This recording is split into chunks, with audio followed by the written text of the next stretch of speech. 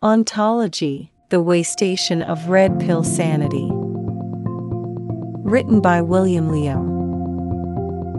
Translated by Deep L and a Human.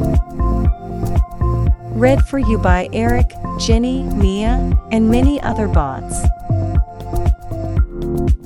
Previously in the Ontology podcast series.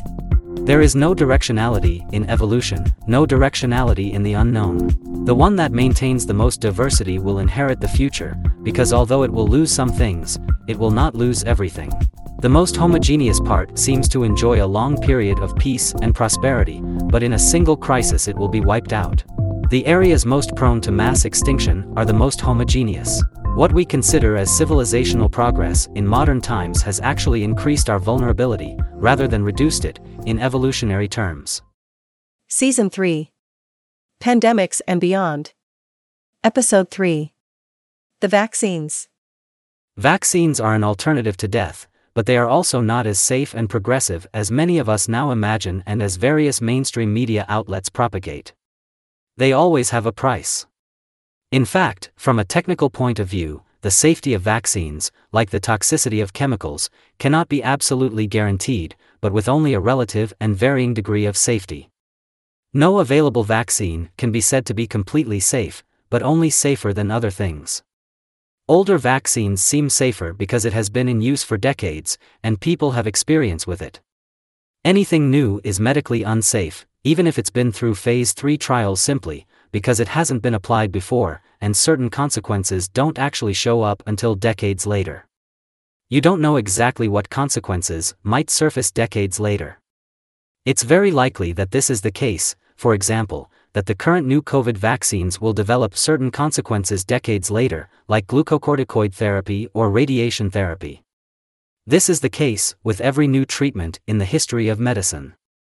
Whenever a new treatment comes about, it tends to be overused because people are not aware of its side effects. After a few decades, those first batch of unlucky victims of the side effects are gradually forgotten and side effects are revealed. New boundaries are established as to which ailments are worth the risk of the side effects and which are not. For example, if you have cancer, receiving a little radiotherapy is worthwhile, otherwise, you would die. But with a common disease like ossifying myositis only, it is not worthwhile to use radiotherapy, because other less radical treatments can also work. Boundaries are formed in this way. The problem is, at what cost are these boundaries formed? It is at the cost of those who are unlucky and sacrificed when the new treatment first came out. As a novel thing, the mRNA vaccine is bound to have corresponding problems that will surely show up decades from now. Moreover, it has been inoculated on such a large scale. This is a typical human mentality. At first you are afraid to die a miserable death without vaccination. You consider yourself mistreated if you don't get the vaccine, and those who do are privileged. A few decades later, you take it for granted that you're still alive, and that the society and the world as a whole are obliged to keep you alive up to a ripe old age. Then when you realize others don't suffer from side effects but you do, you start to blame the government, the society, and the world for having wronged you. That's how people usually think and act. It will probably happen in the future, whether in Israel or somewhere else. And you can't really rule it out that the Pfizer vaccine or some other vaccine which is considered safer now won't instead prove to be something more dangerous in the future. It's not only to do with the nature of the vaccine itself, but it's also influenced by the various processes that go into making it. For example, new vaccines are now often made using nanotechnology, the consequences of which in the human body are still unpredictable, but the chances of something going wrong with them are staggeringly high. Nanotechnology has just been born. Everybody predicts that in the future it will be possible to treat cancer and other fatal diseases with precision, but in fact, after entering into the human body, if not managed well, nanoparticles are prone to be a source of irritation for massive sclerosing diseases like ossifying myositis. I can imagine that if such a technology is applied in China in a similar way as Chinese-produced penicillin, there's really no telling what the results would be. The birth of new COVID vaccines was an accident in medical history. They were using this new vaccine development method to produce flu vaccines, and it would have been years before the flu vaccine would have been made in a step-by-step fashion. Then suddenly a coronavirus came along, and the bigwigs in the medical profession used the same experimental method for the flu vaccine in the production of the coronavirus vaccine. As it turned out, the coronavirus vaccine production requires relatively low tech, so they were able to produce a vaccine in such a short period of time. In terms of the usual process of vaccine development, it should be considered a miracle in the history of medicine that a new vaccine with a very high degree of potency emerges within a year or two of a new disease. This miracle is due to the fact that the corresponding process for the mRNA vaccine was already well established during the prior development of the influenza vaccine and only required a temporary transfer. So compared to the various new drugs and vaccines that have been developed in the history of medicine, the current vaccine should be considered relatively safe. But it is not so safe that it is absolutely free of side effects, which can only be accurately determined after they have already occurred. In a country like the United States, for example, with great religious diversity, the number of people who are vaccine skeptical is very large. The Biden administration, unlike the Trump administration, has been more aggressive than the Trump administration in pursuing pandemic control measures and is very keen to achieve herd vaccination. However, the US government does not really have the power to do so, so the mainstream media are supporting the government measures to emphasize the safety of vaccines and the need for everyone to be vaccinated to combat the plague. This practice does not take into account whether the new vaccines would have other side effects in like 20 years' time.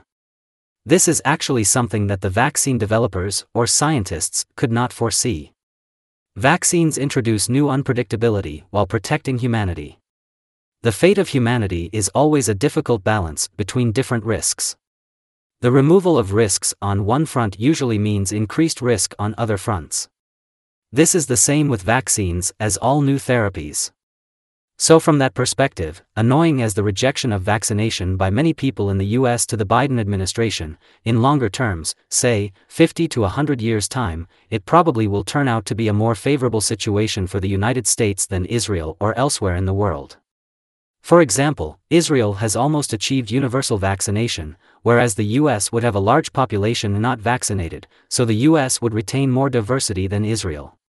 In the short term, the US would appear to be worse off than Israel in terms of resistance to this particular pandemic, because Israel is able to vaccinate the entire population, whereas the US cannot.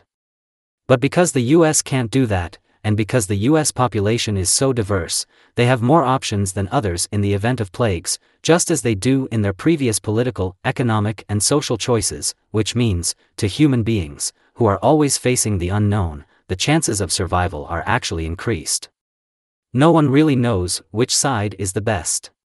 You might have succeeded in warding off the danger from one side only to increase the danger from another side. Who can tell which choice is the better one? On a sufficiently long-term timeline, it's about dividing your eggs as diversely as possible, not in one basket, but in as many baskets as possible, and then you will have the greatest advantage. The more you concentrate your eggs in one basket, the more successful you are in a specific direction and in a specific time frame, then the more likely you are to lose heavily in other directions and in other time frames. Of course, politicians and opinion leaders typically argue about immediate and specific issues, such as which vaccine is better, whose vaccine is safer, how we should import vaccines as soon as possible, and so on. But in the long run, say, in 50 years, these issues are largely negligible. In a 50-year time frame, genetic diversity is the main guarantee of safety. From a national and financial point of view, the centralized welfare states financed by the government should be replaced by a pluralistic social welfare system run by a variety of religious and social groups and consortia, both for profit and non-profit. In this way, the nation and the society can ensure maximum security. Dealing with the unknown is the ability and specialty of the ruling class. The people or the ruled are lucky in that they can leave the hassle of making decisions to the ruler and thus deal with less of the unknown. In fact, one's social ranking depends on one's ability to deal with risks. What makes the employer different from the employee? The employer bears the cost of failed decisions, whereas the employee, being risk-averse, has a fixed wage to draw every month. Likewise, the difference between the leader of a country and the ordinary people is the same. A democracy is not the same as a monarchy in that it requires the people themselves to have the qualities of a ruler. This is the reason why, despite its many advantages, democracy is not easy to maintain, because the people often do not possess this quality. It is the quality of dealing with problems in the midst of the unknown. You must know that, with the benefit of hindsight, everyone's decisions are full of mistakes because they were made with incomplete information. By the time all information is complete, it is too late. You must constantly make decisions in the midst of the unknown and bear the cost of the unknown. This requires, firstly, that the elite class has the kind of helmsmanship that is required to master the unknown and manage risk. The ability to steer cannot be taught in a sailing textbook, just as your ability to swim cannot be taught in a swimming textbook, but can only be developed through practical exercise. And practical exercise is brutal, meaning that some of those who fail are buried forever in the deep sea. And successful captains and sailors are trained in such a way that there is no way you can become an elite and a ruler without being trained in such a way or without suffering such losses. Therefore, you have to preserve this aspect of your loss as the most valuable part of your life. Secondly, even in democracies, there will always be a distinction between the elite and the periphery. And the main political virtue of the periphery is to exercise the same trust in their elites that a wife has in her husband. If you trust that your husband can't be making mistakes intentionally, that the mistakes he does make others would make in the same circumstances, and even greater ones, then your marriage is solid. If, on the other hand, you do not have such trust and only trust the ruler when things are going well and he is able to keep serving you beef, and if you abandon your ruler and elite immediately in case of any failure or disaster, then the state is unstable and can easily be destroyed at a critical moment. The feudal bond of trust between the elite and the masses is a litmus test of a nation's ability to cope with risk and the extent to which it can cope with it. Thank you for listening. This is a podcast series produced by Luminous Society. Luminous Society provides you with an alternative historical narrative.